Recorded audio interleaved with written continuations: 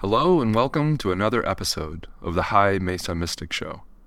I've been on a slight hiatus while working on other projects, but as I get the show back up and running this fall, I'm very pleased to bring you today's guest, Rebecca Hardcastle Wright.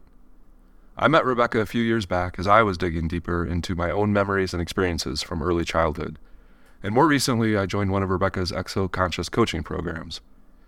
In a moment, I'll read Rebecca's full bio and jump right into the interview. Side note, please excuse my voice in this interview as I was at the end of an unusually intense bout of allergies. I'm glad you're here because now more than ever, it's up to each one of us to develop our awareness and discernment about the events unfolding in the world around us. Rebecca shares valuable insights from her own lifelong contact experiences and brings a critically important perspective of how exoconsciousness can assist us as individuals as well as humanity itself as it develops beyond its current state. And now here's Rebecca's full bio. Rebecca Hardcastle Wright, PhD, is the co-creator of Exoconsciousness. She is a futurist, author, coach, and host of Exoconscious Humans TV. In 2016, Rebecca founded the Institute for Exoconsciousness to advance experiencers' self-knowledge and co-creations. Exoconsciousness is the innate human ability to contact, communicate, and co-create with ETs, spiritual and multidimensional beings. It advances emotional integration and psychic intelligence and promotes innovations to ease humanity's healthy transition into the post-disclosure era. A lifelong contactee, Rebecca's online individual and group exoconscious coaching and co-creative intensives strengthen and integrate participants' psychic experiences to advance their contributions, expertise, and leadership. Her newest book, Exoconscious Humans, Will Free Will Survive in an Increasingly Non-Human World, examines the future through the intersection of AI and psychic intelligence. Exoconscious Humans TV YouTube features tools and techniques for living a post-disclosure life. As Washington, D.C. representative, Rebecca was a member of Apollo 14 astronaut Dr. Edgar Mitchell's Quantrek International Science Team, researching consciousness, the ET presence, and zero-point energy. Rebecca is also a therapist at Mind Body Medicine in Scottsdale, Arizona, specializing in healing trauma, the often unconscious root of disease, to generate health and longevity.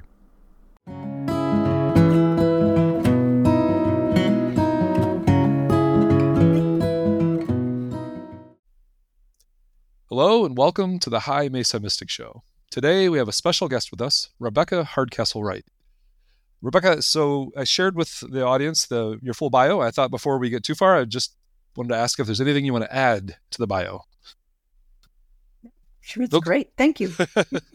Bio is awesome. What's kind of exciting or energizing you the most these days? Because your bio, there's a lot you've done and there's a lot you're doing. Like, is there a focal point or kind of what's kind of most energizing right now?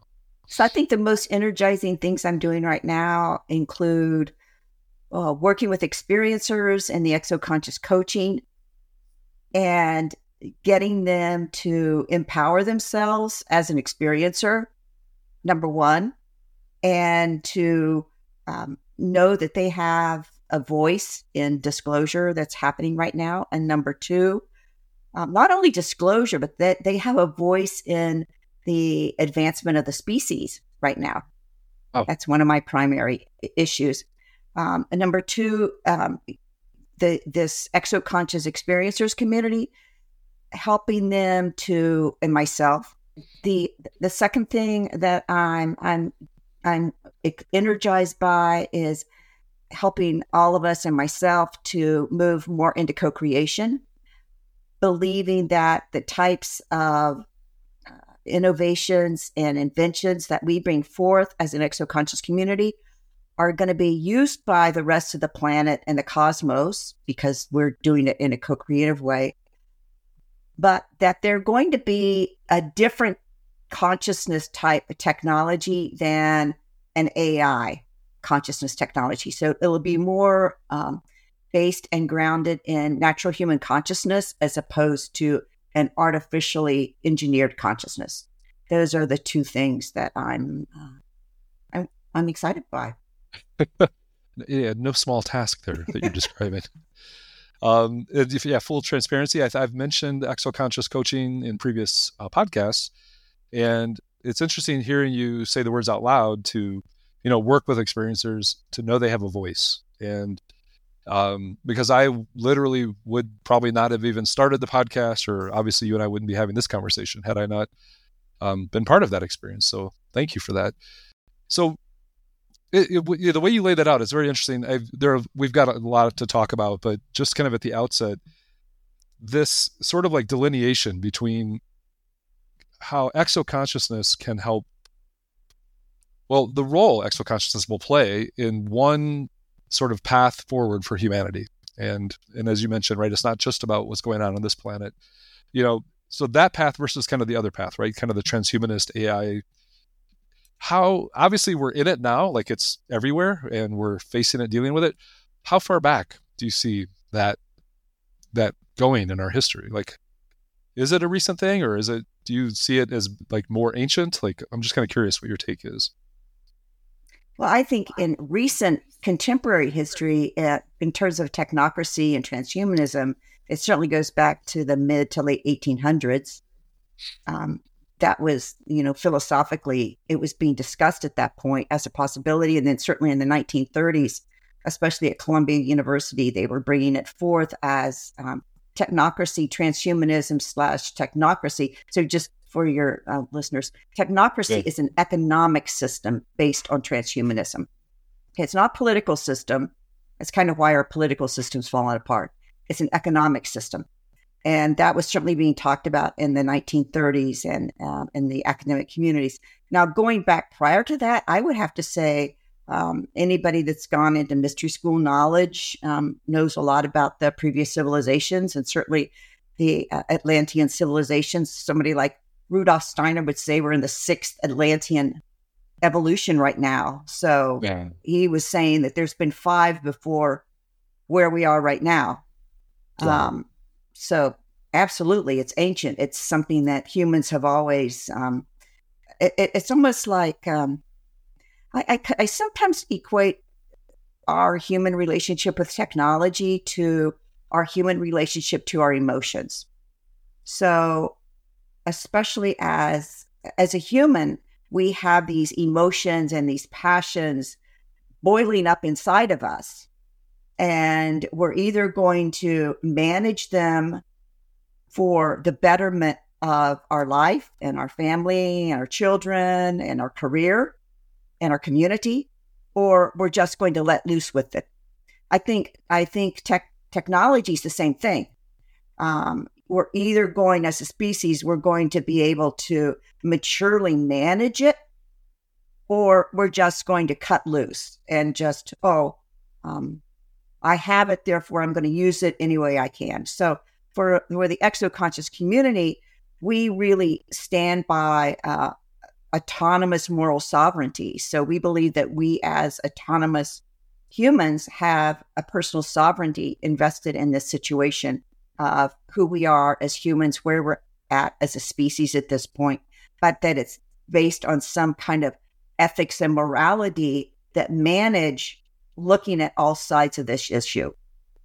The book on, I don't have the title right in front of me, I apologize, but the role of free will, right? Is this kind of where that comes into play when we talk about sovereignty and autonomy? Is free will kind of the key piece of that?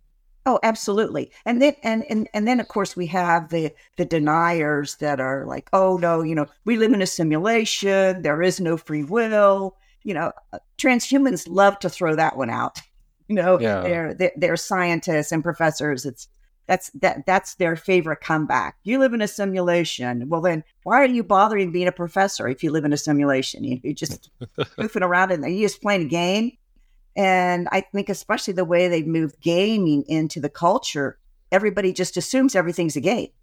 Right. Because that's where they spend growing up in one way or the other. That's where they're spending hours of their life daily. Yeah. Playing a game. So when someone comes by and says, you don't really have any free will, you're in a simulation game, you just, oh yeah, cool. I think it would be probably pretty shocking to most people to really see in black and white the amount of energy and money and resources that have gone into the gaming world, right? Like if we were to add up the amount of like minutes spent, with humans plugged into the game systems, it'd probably be Plugged pretty in being the term. Yeah. Yeah. Literally plugged in. It's pretty crazy. So yeah, there's so much. So thinking about the definition of exoconsciousness, it is in your bio, but I'm just going to reread it. There are a couple key points I wanted to kind of just dive into. Exoconsciousness is the innate human ability to contact, communicate, and co-create with ETs, spiritual and multidimensional beings. It advances emotional integration and psychic intelligence and promotes innovations to ease humanity's healthy transition into the post-disclosure era. So I guess one quick question that just kind of is hitting me, when we talk about maybe these cycles or these, like if we've been through this before, do you feel exoconsciousness was there also, like in these previous iterations? Absolutely. Yeah. I know it was, because it wasn't a word that I came up with on my own. So I don't know if your listeners want to know the story, but I think it'd be good to run through, because this is kind of the exoconscious piece of it, and a lot of what I want to talk to you about are more about your experiences. So I think that'd be great.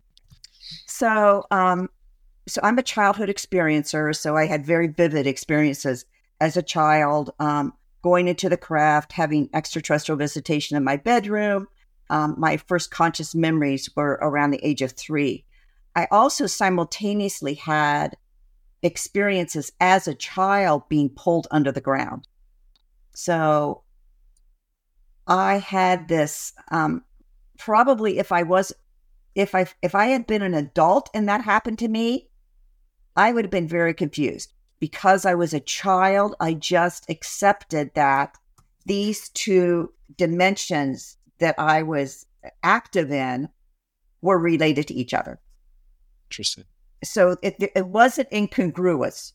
So Right. Someone would look at that and say, well, that's incongruous. How could you be under the ground and be up in the craft and you knew that's just totally different? That doesn't make any sense. That's craziness. That's like split personality. But it wasn't. It was, as a child, I didn't have the analytical abilities to pull that apart and examine it and question it. So that all very much fit together. And then I went on. I always read deeply into the subjects of, esoteric and the early ufology that was coming out. And then when I was in my mid 40s, I moved to Phoenix, Arizona.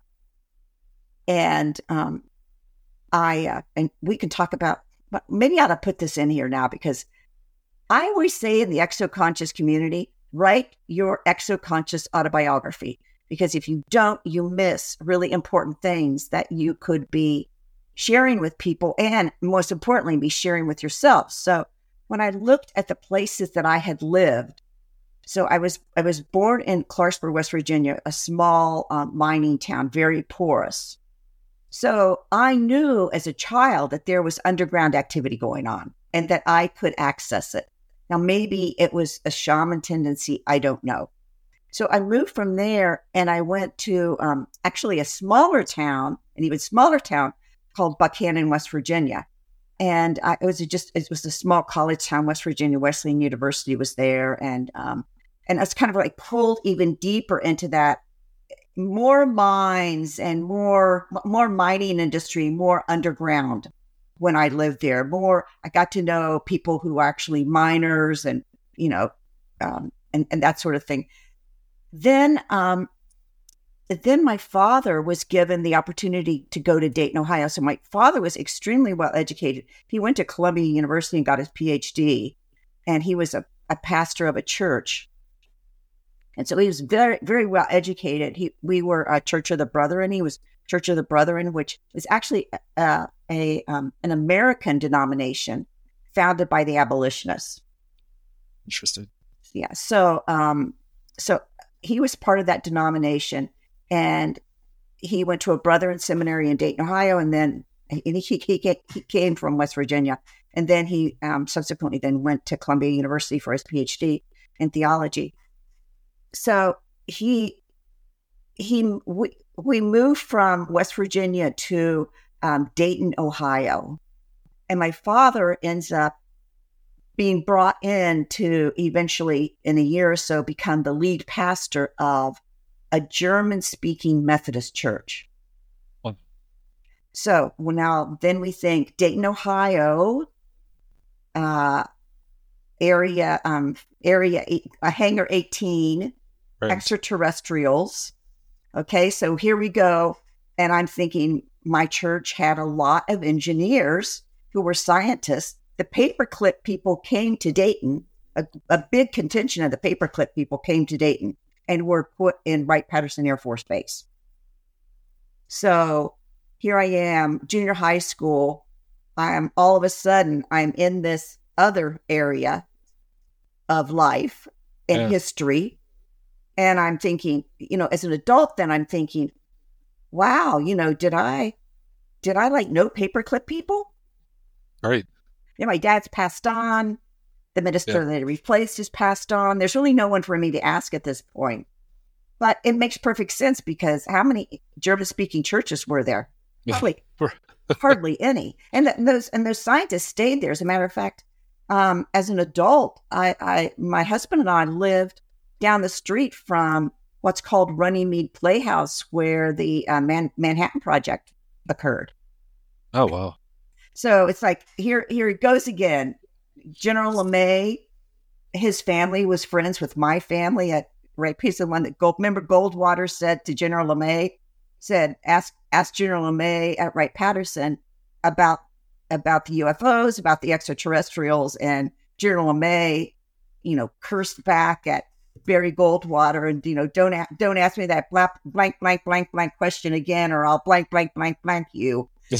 And so it's like, and then as an adult, I'm like working as an ecumenical chaplain at Wright State University, right next door. Yep. In my mid 40s, then I moved to Phoenix, Arizona, and once again, I get pulled into the perfect place to be, and I end up I end up in a little town called Fountain Hills, Arizona. For some of your listeners, if they went to the International UFO Congress, it used to be held out in Fountain Hills. It's a really beautiful Indian reservation area. I lived right next to that reservation. I was like, a couple blocks from the reservation. And for the first time in my life, I'm attending extraterrestrial experiencer groups. There's one in Fountain Hills. This is like, so you early before 90s. this, you weren't. What was your involvement in the kind of that community before that time? There really wasn't much of a community until really the mid 90s is when it became a community. And here I was plopped. So a woman named Dr. Ruth Hover led our community, and so we would gather monthly and talk about our experiences. There's people in the group that were also with me. Cindy Robinson.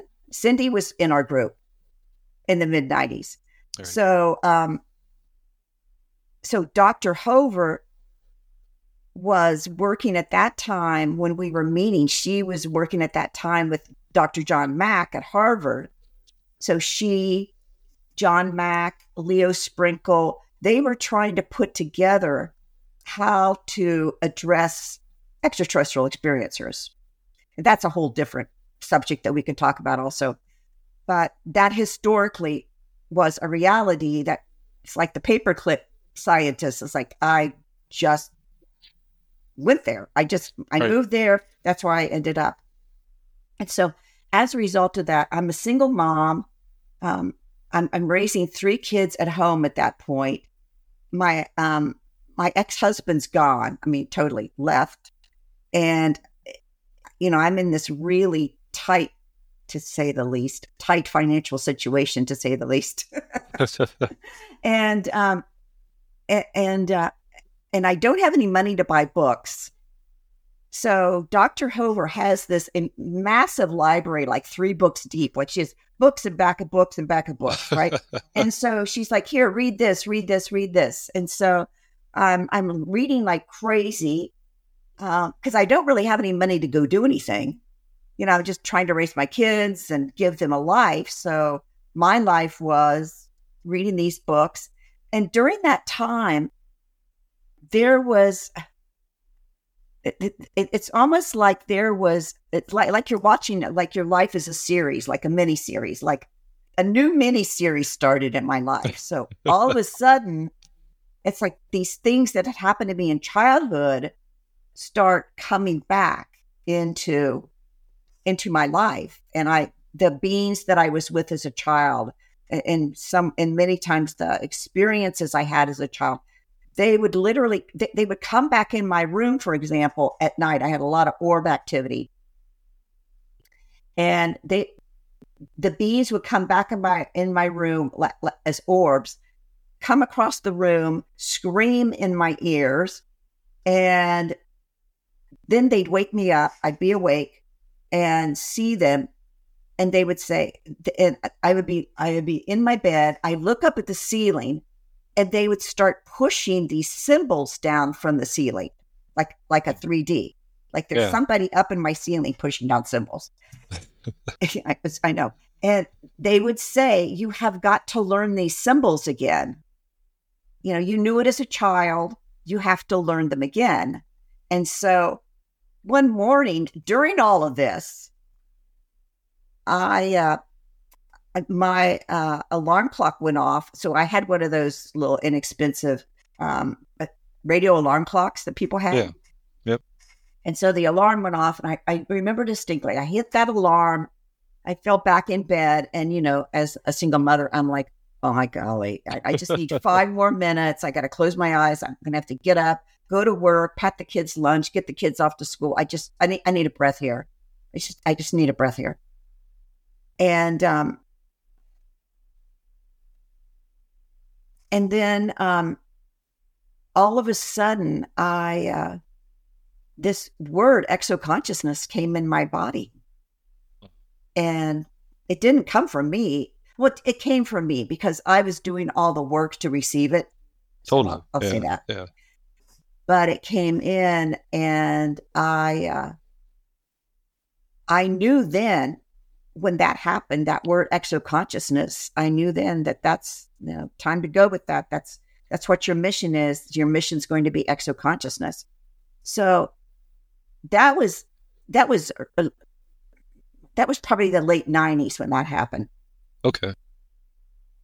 Now, in 1997, we had the Phoenix Lights in Phoenix, right? Right. Largest supposed mass sighting in the nation of the Phoenix Lights. I have all these friends. I'm going to extraterrestrial experiencer groups, right? Yep. Nobody calls me. Nobody tells me about it. I have no desire to go out and look at the skies that night. Yeah. And I didn't see it. And initially I thought, well, that, I missed out on this big deal. But then, a lot of people, I have a lot of friends that are in the Phoenix Lights community and were researchers. And then I realized that had I seen the Phoenix Lights, I would probably have become a craft researcher. Interesting. And because I didn't, I became a consciousness researcher. My focus, it's almost like, don't go see the Phoenix Lights because you need to stay anchored in exoconsciousness. So with that specifically, where do you feel like that was by chance, or was it your team working with you, or guided? Like, what's your take? In terms of the exoconsciousness, or in terms of just that just the last bit of it, because I have other questions about the earlier parts, but yeah, just not having seen it, right? Like, it sounds like if you said, if you had, you would be in a different place right now. Yeah. I think part me, but also to a greater extent, the beings. So it's the emphasis on the right? Like, which is different because there are people out there that are, would share with us that they're more passive. They're just channeling, or they're just transcribing, like, and so what you're sharing is kind of more of a, like, literally like a true co-creative kind of relationship. So back to your earliest experiences, it's, I guess, what I love about the way you described everything is there wasn't really a lot of language that was polarizing. It wasn't like, because there's a lot of that in the community, right? Like, there's kind of this, oftentimes there can be a vibe of like the aliens are here to save us, or they're here to enslave us, or right. It's kind of pushed into one extreme or the other. But I guess I am curious, like with your experiences, it sounds like you've kind of felt throughout like it's one group or one, one kind of consciousness that you're working with. Like even when it came back later in life, did you kind of have that feeling like these are the same beings from childhood, or was that a process? Actually, the beings in childhood were not, they weren't as diverse as the beings that then came in adulthood. Okay. Do you feel like they were all working together? Like, or is it just different experiences that you've had that you've been kind of? I would have to say probably different experiences I had. Yeah. But then again, if I as a child was able to make some kind of cooperation between below ground and in the craft, I think there's a cooperation that human consciousness is just now beginning to understand. Got it. And with your childhood experiences of the below ground and in the craft, was that happening at the same time, or were these different? There were experiences where you were in the craft and other experiences where you were below ground. Well, they were two separate experiences, if that's what you mean. Yeah, I wasn't sure. Yeah, timeline wise, I'm not sure. But definitely, underground was definitely one experience. Underground was very visceral. So I had this very visceral, physical feeling of being pulled under and then being there and then being pushed back up. Got it. Okay. Yeah, for whatever reason, the entire time I've been into any of this, I've always felt some sort of a connection to beings that live, it's easy to say inner earth, but it doesn't mean that they're like physically living in secret caverns under the crust of the earth, right? Like it feels like there's a different overlay or a different dimensional thing going on to what we would call inner earth or, below ground.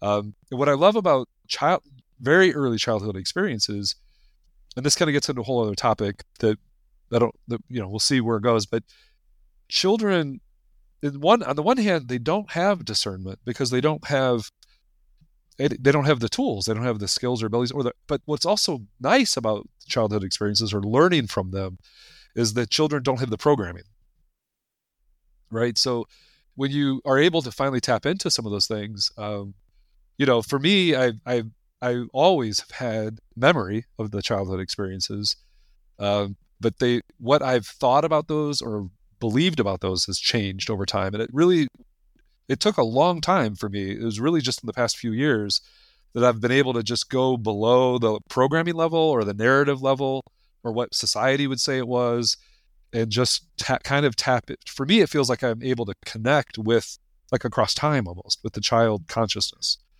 And it's, in some ways it can be frustrating because, right, it's like trying to pull that consciousness into this time, but it doesn't work like that, right? You have to kind of go into that consciousness and then see or feel what you were feeling at that time. And it's very raw, and it's very, like, one of the things I've come back to and I've shared in other interviews is I don't know what I was interacting with. I just know that it wasn't human, right? I don't know if they were from another planet or another dimension. I mean, but I feel like at a very young age, it's very clear when you're dealing with something that's not a human being, right?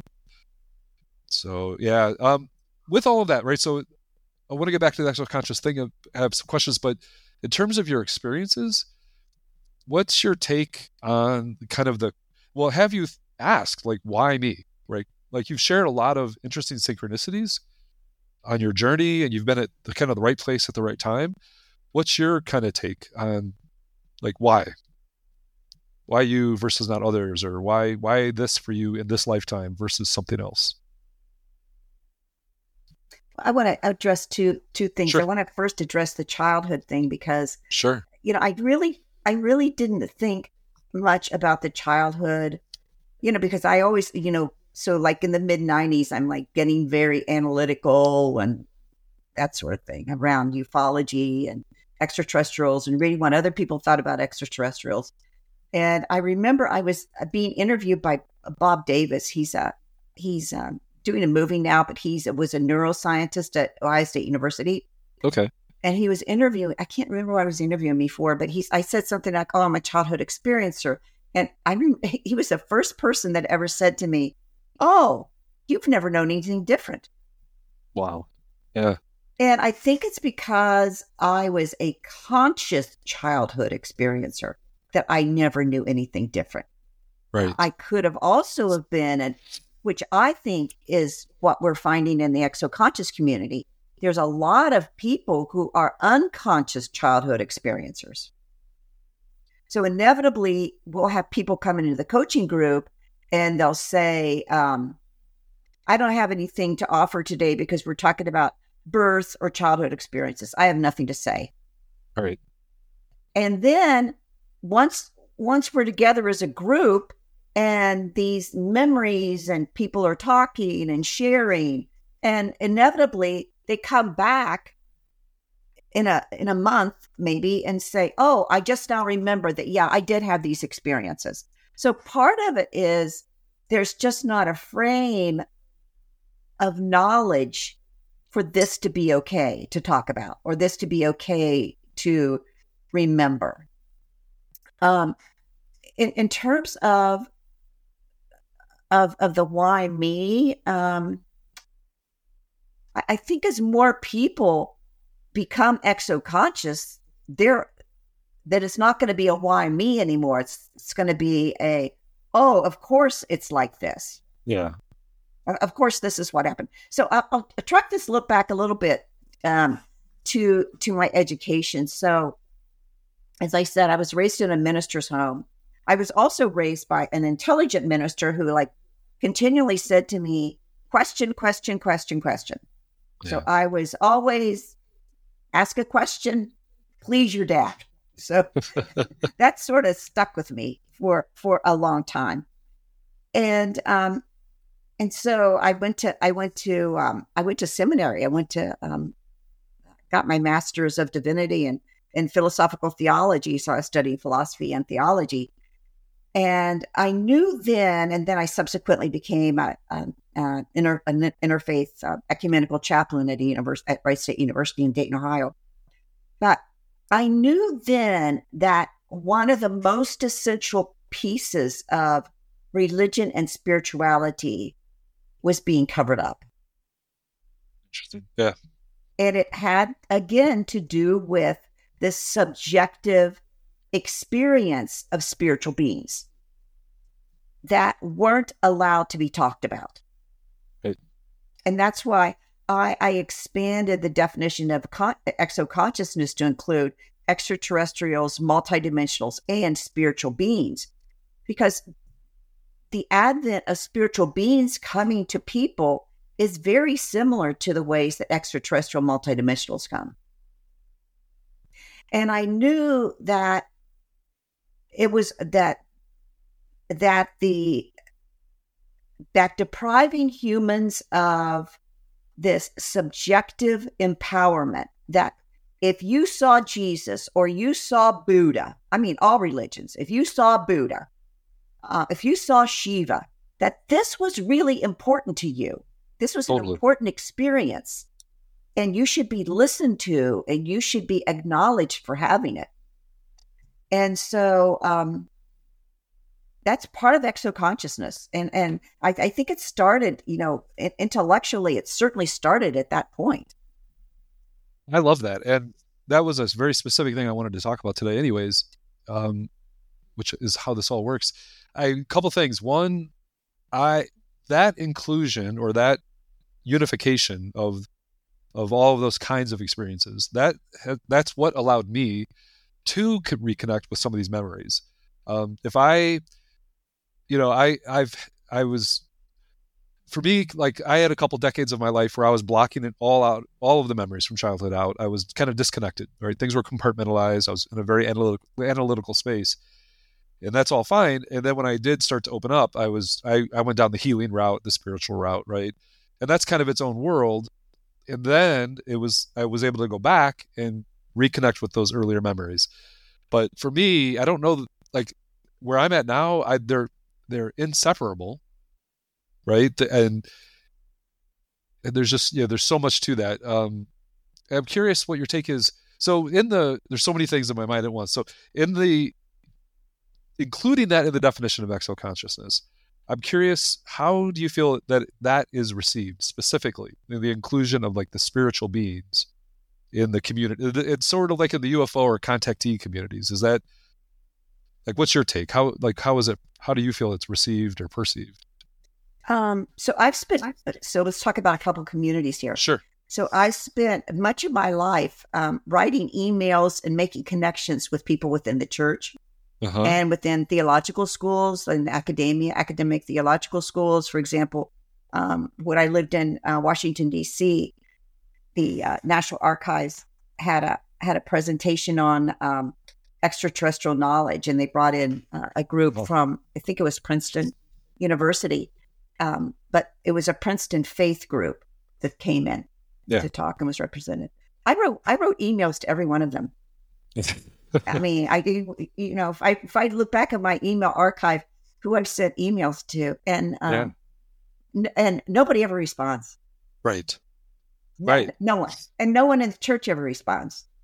And in terms of the exoconscious community. Yeah. Well, like so that's interesting, because that's kind of the spiritual or the religious or the divinity side. So if you think in terms of like UFO, like if you've gone to some of these conferences, UFO conferences and contactee things, like, do you meet any resistance on the contactee or UFO side to inclusion of the spiritual stuff? Well, I meet a lot of opposition. I've met a lot. I mean, so I started going to the conferences back in, I don't know, Steve Bassett's 2009, 2008, 2007, X conferences in Washington, D.C., the International UFO Congresses. So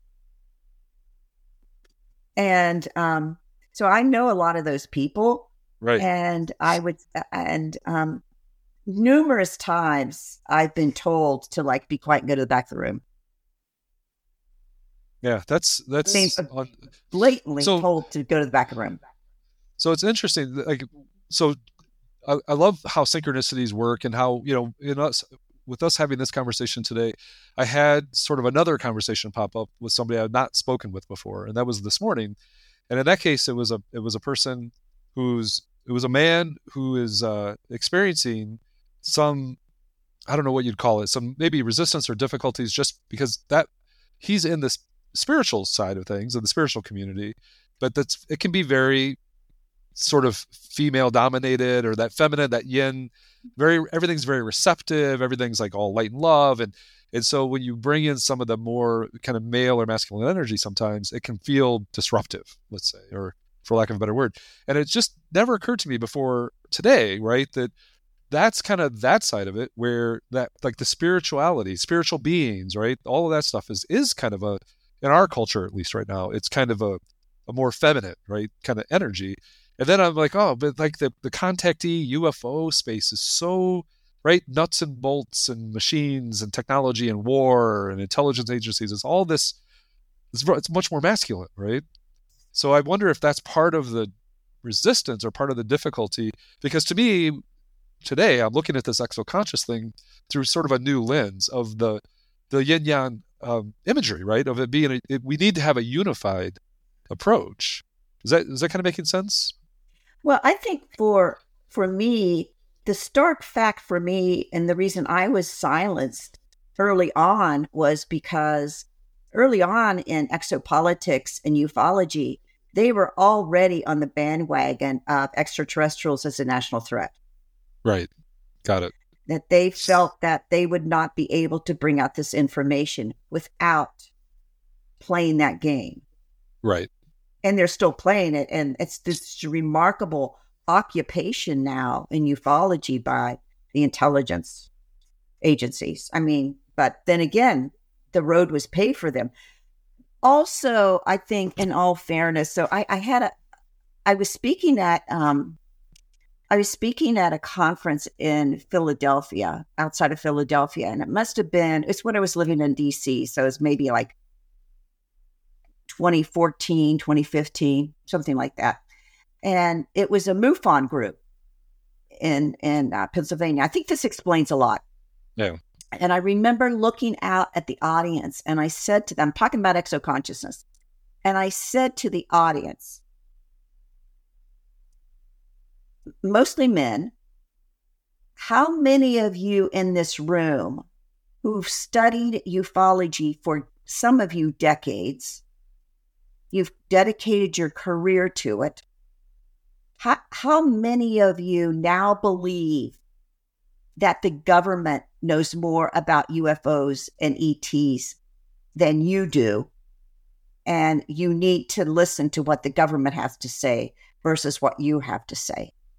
And every hand in the room went up. Huh. That is so. That's a very different take on inner knowledge or inner truth. Oh, completely, right? It is not. It is completely different. No inner truth or no inner knowledge. Yeah, and the spiritual side of things is all about, or can be about. I like to think it's about inner knowledge, inner connection, inner knowing. That like all the way back. So that's an interesting way to look at kind of the division or the resistance too. I don't know. Yeah. So go ahead, please. So you kind of so what happens in that paradigm, in that knowledge paradigm, is you actually hijack yourself, because you're looking for answers from a system that's never going to give it to you. Oh, absolutely. Right. So, and, which is the parallel. You like frustration, I guess. I don't know. You like frustration. Well, to me, I don't want to name specifics, but there is a parallel in the religious side, right? There are churches, right, that like all of what you get from God comes through us, kind of thing, versus the more, I guess, spiritual orientation.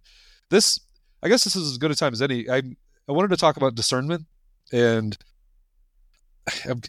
now I'm like looking at that question of discernment through a whole new lens because of what you're sharing around where do we get our knowledge from, right? Like what I love about what you do, and I've shared before that I can never remember what it stands for, but that free organization, which I guess Edgar Mitchell may not have been as involved in as I thought, but either way, what I like is the focus on the experience, right? The subjective experience, and of course I see tremendous value in that element of it.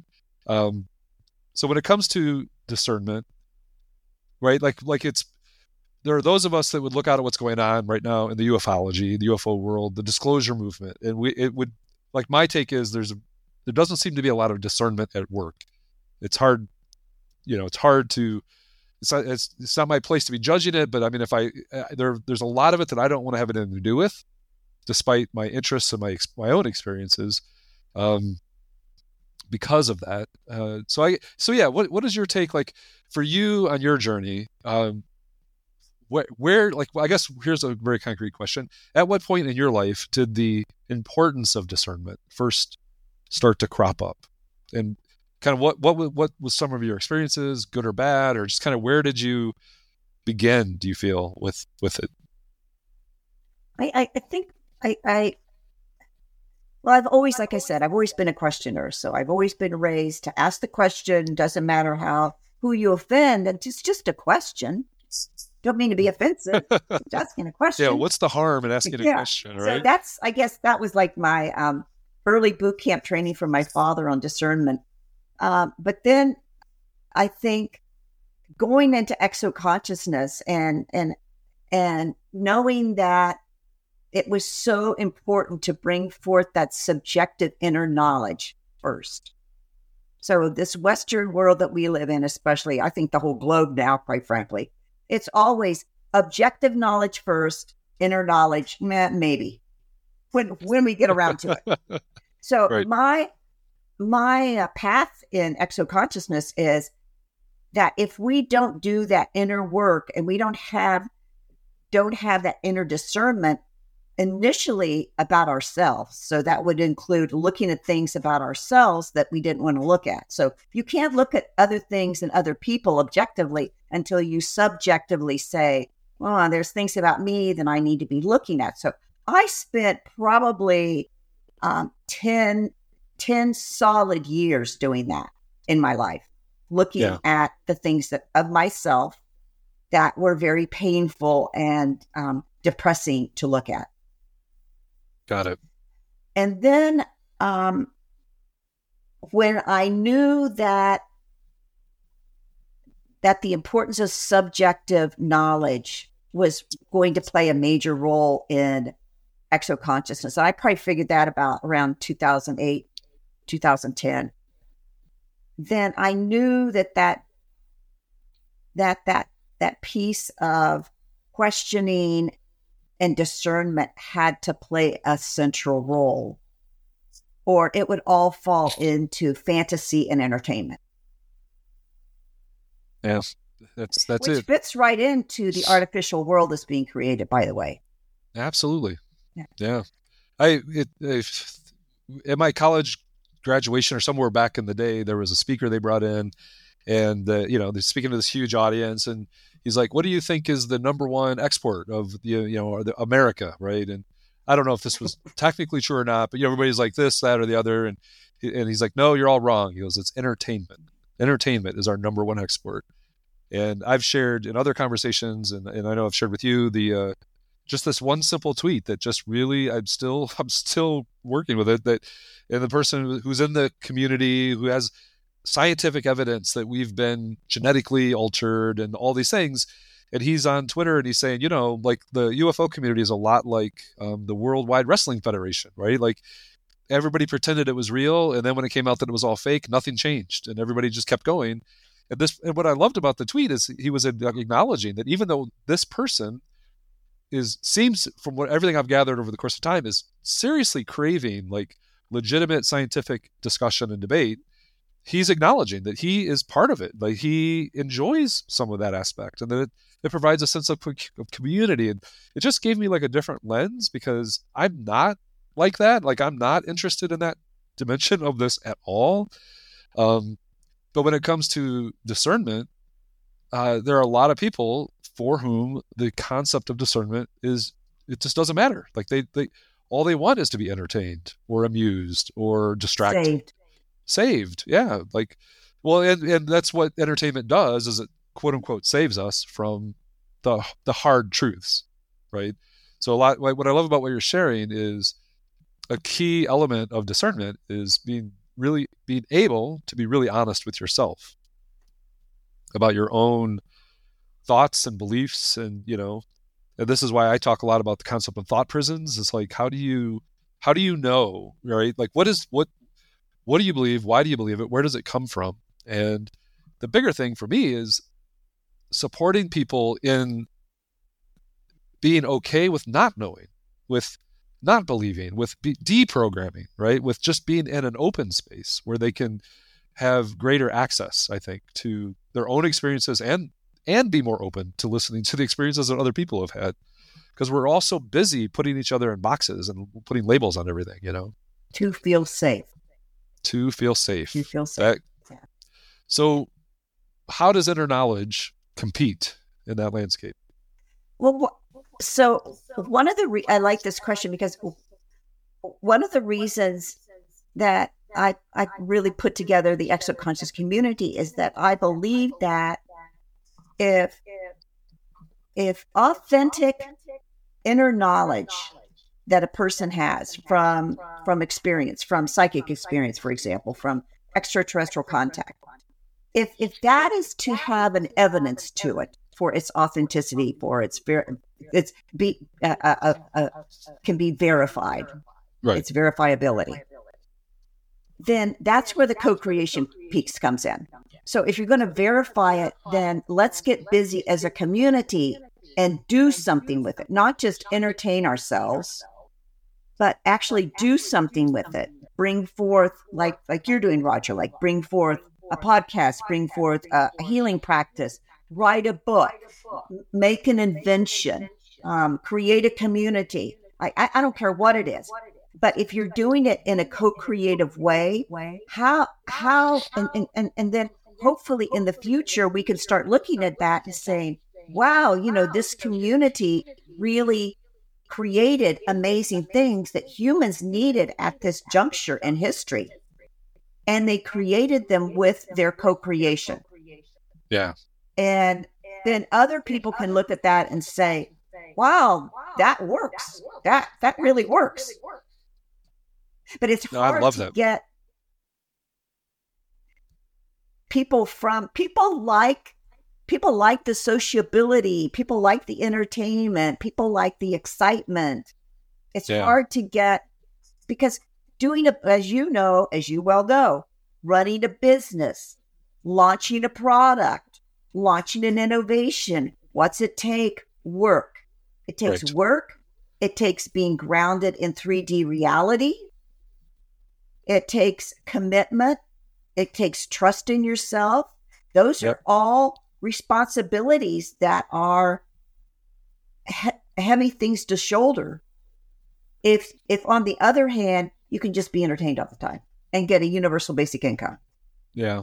Well, and the other, contrast is, even when people start out with good intentions and want to bring good things into the world, they're kind of told that here's how you market it, or here's how you make an income, and it becomes entertainment in the process, right? Next thing you know, everybody's doing their master class on how to make $1 million in 6 hours or whatever. And the truth is, some of this is very messy, ambiguous, confusing. The work of getting in contact with your earlier experiences can be disruptive, right? You can start to question things that you might not want to question. Just a quick snippet of that just popped into my mind, so I guess I'll share it, is early on, when I say early on, this is back around 2017, where I was really starting to accept that I have some sort of contact with other beings through, I did a QHHT session, the Dolores Cannon work, right? The quantum healing hypnosis technique, and started to, what my quote unquote higher self said to me during the session was, now that you've done this is going to be very easy for you, and you're going to be talking to others. And I was like, hold on, right? And so then I on my own in private, I would practice. So I was kind of self-channeling. And one of the very early times, these beings that I'm communicating with it was a very calm. I was not a trance channeler. I was conscious. I was aware. But they were talking to me about the moon, and they were telling me that, what they were telling me is the moon's not a natural object. It's not what we think it is. And that knowing this is going to become very important in the not too distant future. And I finished it up. I recorded it. I wrote some things down, and I'm like, whatever. Like, I had no desire to start thinking about, because it raises so many other questions. I'm like, if the moon isn't what I thought it was, then what is it? If it's not natural, who put it there, right? Like, it just goes and goes and goes, right? And it feels like you're just falling. So to distract myself, I said, I'm just going to do something dumb. And I somehow did a Google search or whatever, and ended up on this TV, this internet thing where it looked like an old cathode ray tube TV, like an old TV from the 60s. And you literally could turn the knob, and it said you can watch things from that time, like from the 60s, 70s, whatever. And so I'm like, oh, I will go back and just watch some silly cartoons, right? Like, I'm going to go back and watch some old Bugs Bunny or something.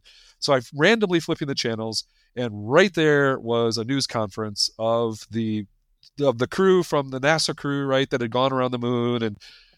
And I was just like, there is just no possible way to explain how this could happen, right? Like, how I'm trying to get as far away from this as I possibly can. And I'm watching this news broadcast. Yeah. So this is an amazing journey. But I guess the reason I brought that up is it's not fun sometimes, right? I mean, it was funny, and I was even amused. It was, but the disruption to your worldview, right? It takes a certain kind of courage, I think, or tenacity, maybe.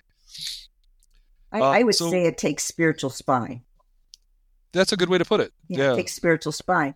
And so you're sort of talking about that rabbit hole phenomenon. Yeah. Where you get sucked down the rabbit hole, and I've been there many times. And now I feel like I'll get sucked down something, and I'll say, okay, I'm not going to obsess over it, because, obsession's fun. Obsession really starts triggering all those, chemicals in your body. Is exciting, all of that. Or everything's popping everywhere. Oh, I'm frustrated. Oh, it feels so good. I want to stay frustrated. And now I'm just sort of okay, I want an answer to something. I don't really understand it. And I'm just saying, okay, I'm open to whatever's going to appear. Yeah. And then I just sort of live my day and keep bringing it up. And, and inevitably things start coming in easily.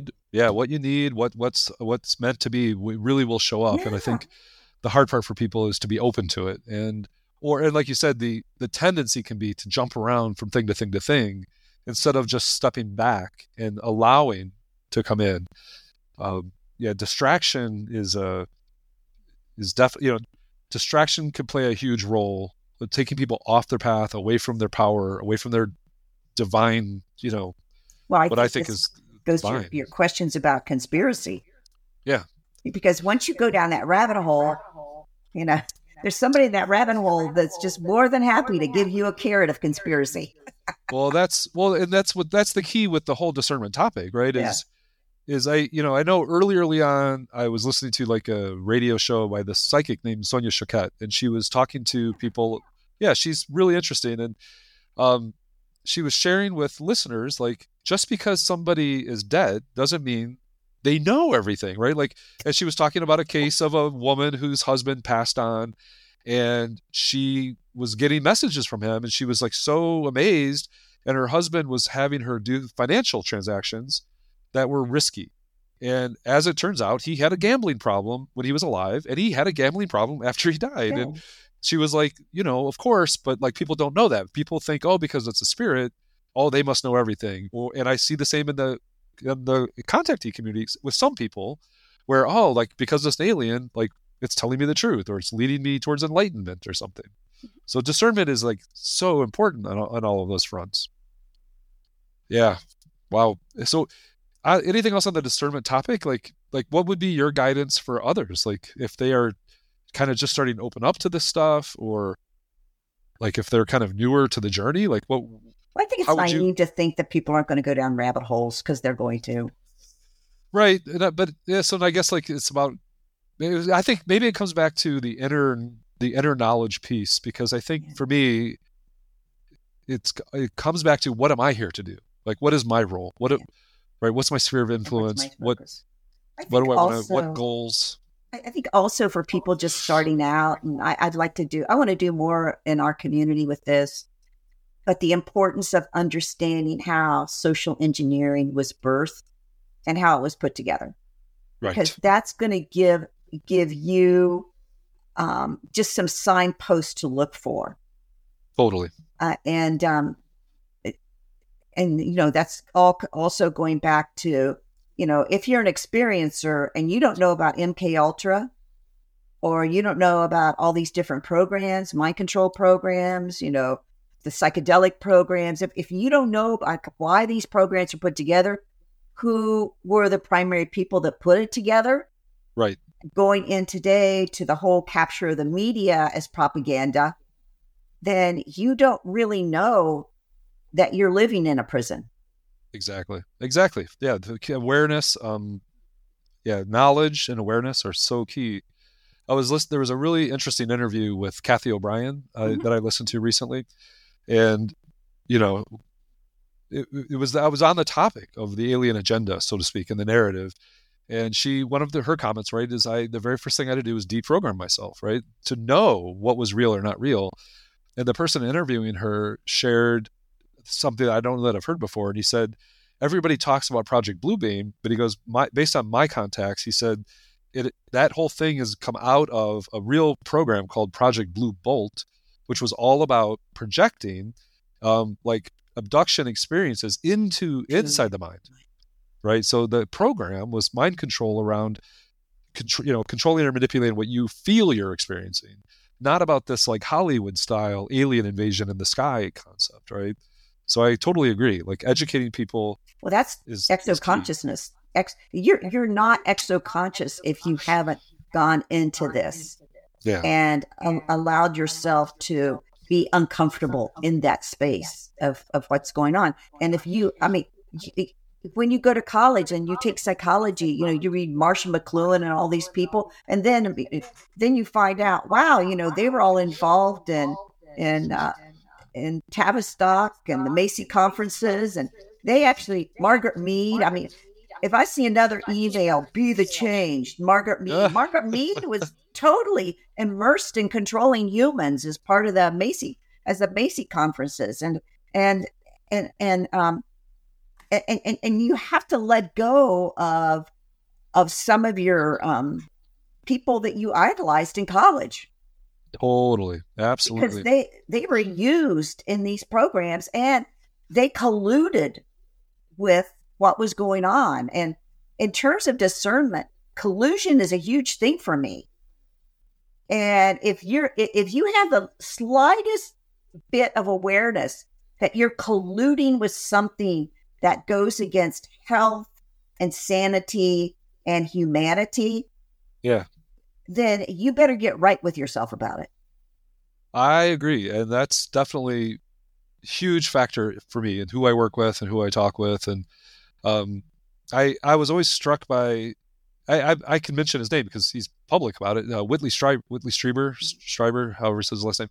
It's fascinating. He's talked openly about his some of the beings he's involved with and learning from are kind of what others might call negative or dark. And he just is very conscious and very aware, but he feels that he receives, gifts. He's got, like an implant that helps him, and he's very curious. So he's very conscious and aware and open. But I think that's the key. I mean, I appreciate that he's open about it, but because that helps me determine, right, what to do with some of that information. But there's so many different topics we could branch off on. But I guess to kind of start to bring it a little bit to a close, I think this episode will air around the time of Halloween. I don't want to make it cheesy, but here's a core thing that comes up for me a lot. I give Whitley Strieber credit for this because he's really helped me with what he's worked with, and that is the topic of the continuity of consciousness. So life after death. Just high level, do you have thoughts on how that fits or doesn't fit with exoconsciousness?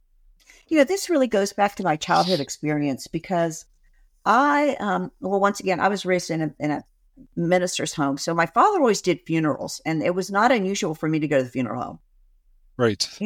Right. Probably my mom wanted to get rid of me and, whatever, go to the funeral home with your dad. So I was around grieving people. I was around dead people. I knew all the guys who worked at the funeral home. It's kind of a strange childhood, but And there were always people calling the house whose loved ones had died and had tragedies. And I kind of I picked up a lot of trauma from that, quite frankly.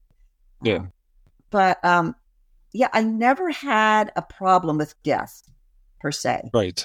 I'm not to say I didn't grieve or whatever, but it's just, to me, even as a child, it seemed like there was a continuity there.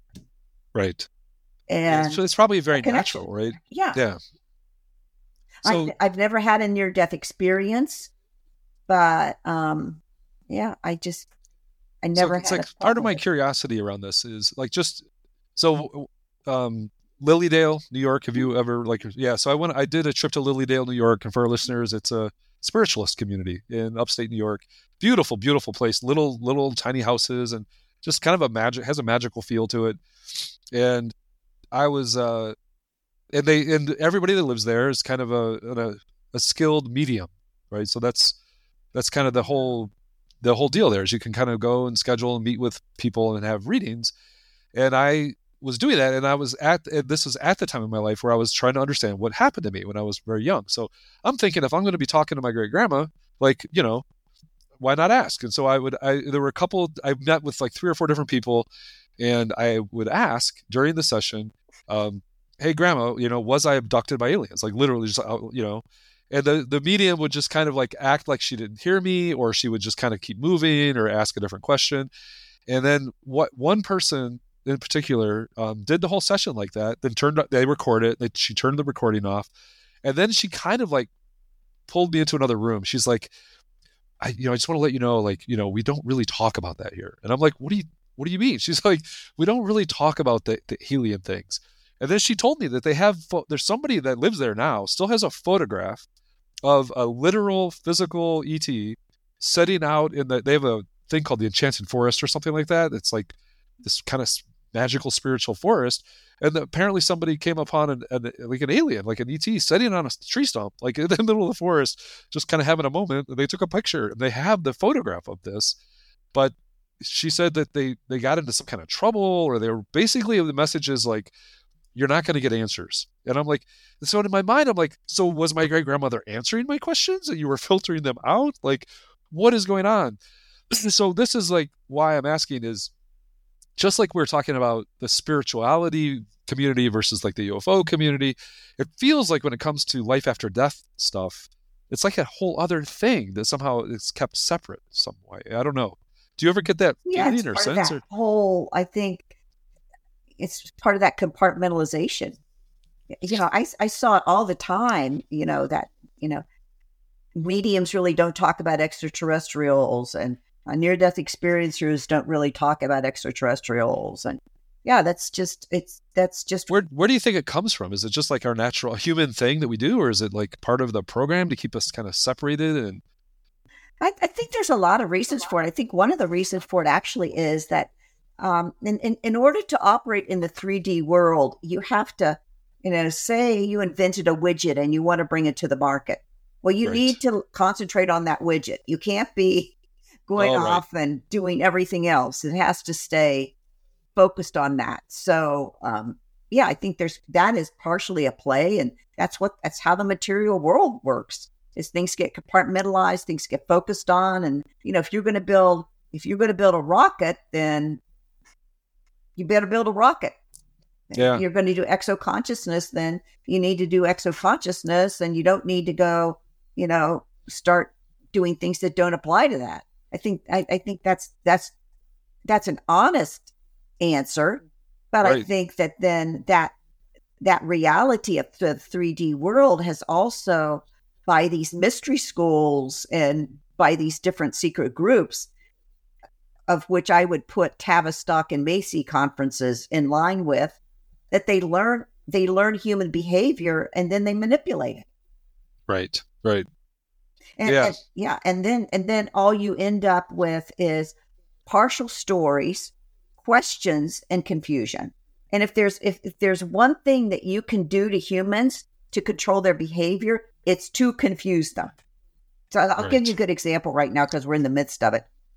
Yeah. So the whole Israeli war. So supposedly Hamas did a paraglide into this area of Israel and killed people. I think that really happened. That's a true story. Now we have to look at it and say, well, then how did they get all the hostages back over the border? Right. Nobody ever asked that. Like, how did that happen?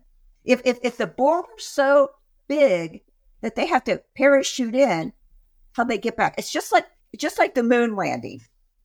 We went to the moon and we landed. Well and good. How do we get off? And nobody wants to ever talk about that. There are all kinds of things about the moon stuff that people don't. Yeah, absolutely. Yeah. And so it's kind of like, that's confusing. Right. And the thing is, people feel boxed in. Like they have to pick, like the moon landing was real or not real. They make these big high level, like, well, what if it was quote unquote real, but like everything we know about it is wrong, right? Like you're saying, things happen in Israel, like something happened. Yeah.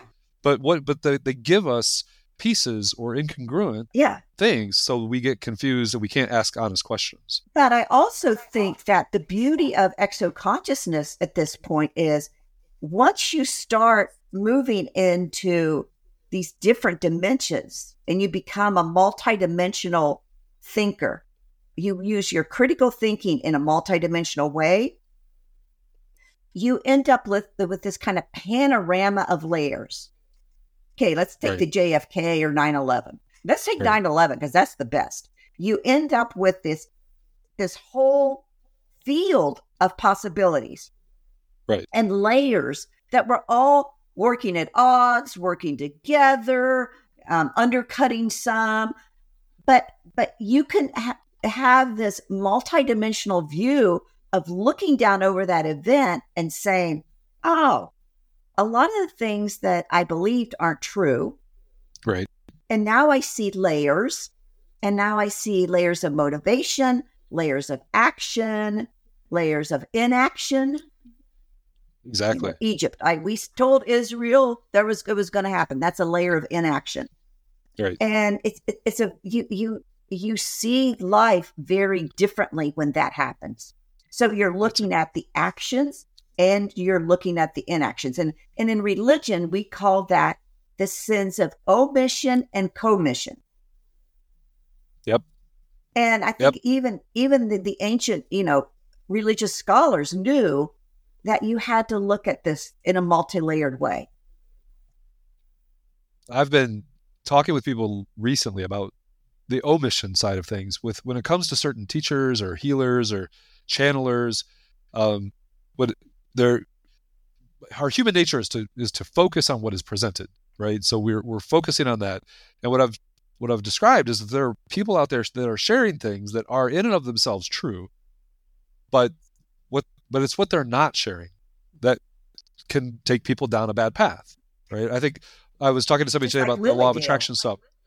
Lilydale, exactly. What are they filtering, censoring, not sharing that could be super beneficial, right? And the same with the law of attraction stuff. Is the law of attraction real or true in its own way? Yes, but it's not the only law, right? So my teacher would always call it the law of distraction, right? Because it's so easy to get completely off track, right? So that's fascinating. So I love that image of exoconsciousness being a way for people to take the broader perspective, see the things that aren't showing up, because we've had to do that for ourselves. And it also gets into all the layers of what we bump up against in terms of resistance and programming and why it's so hard to share, I mean, that my childhood experience, I think, really comes down to the fear and probably the terror that some of my family members had about some of the things I probably was sharing. And, there's a lot of, so you could say it's programming, but in some cases, it's just innate human fear of the unknown too. But that very same dynamic, the fear of the unknown, is what calls for us to be brave and courageous and share our experiences. The only way you solve that problem is to gain knowledge and gain awareness. Well, Rebecca, I'm so happy we had this conversation. Is there anything that I did not ask that you were hoping I would ask? No, I think anything else you want to share before? There's a lot, yeah. There's a lot more. We can talk all afternoon, right? Frankly, but yeah, the transhumanist stuff. I think if we do have another conversation, I think the social programming, transhumanism would be a great topic. So I have a lot of. Oh my goodness, yeah. I've still got a few books from Elena,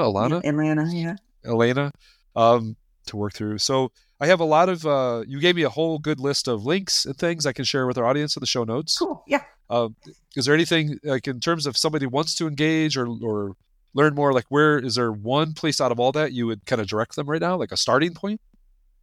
Well, if they want to email me directly, my emails are hardcastlewright@gmail.com, but they can also go on my exoconscious.com website, and on the contact, there's a link to subscribe to the newsletter, but then right below that, they can email me directly if they want to. Okay. Cool. Easy. So yeah, I'll put all that in the show notes so everybody has easy access to it. And I've really enjoyed this conversation, and I really want to thank you so much. Yeah, thank you. You're welcome. Good.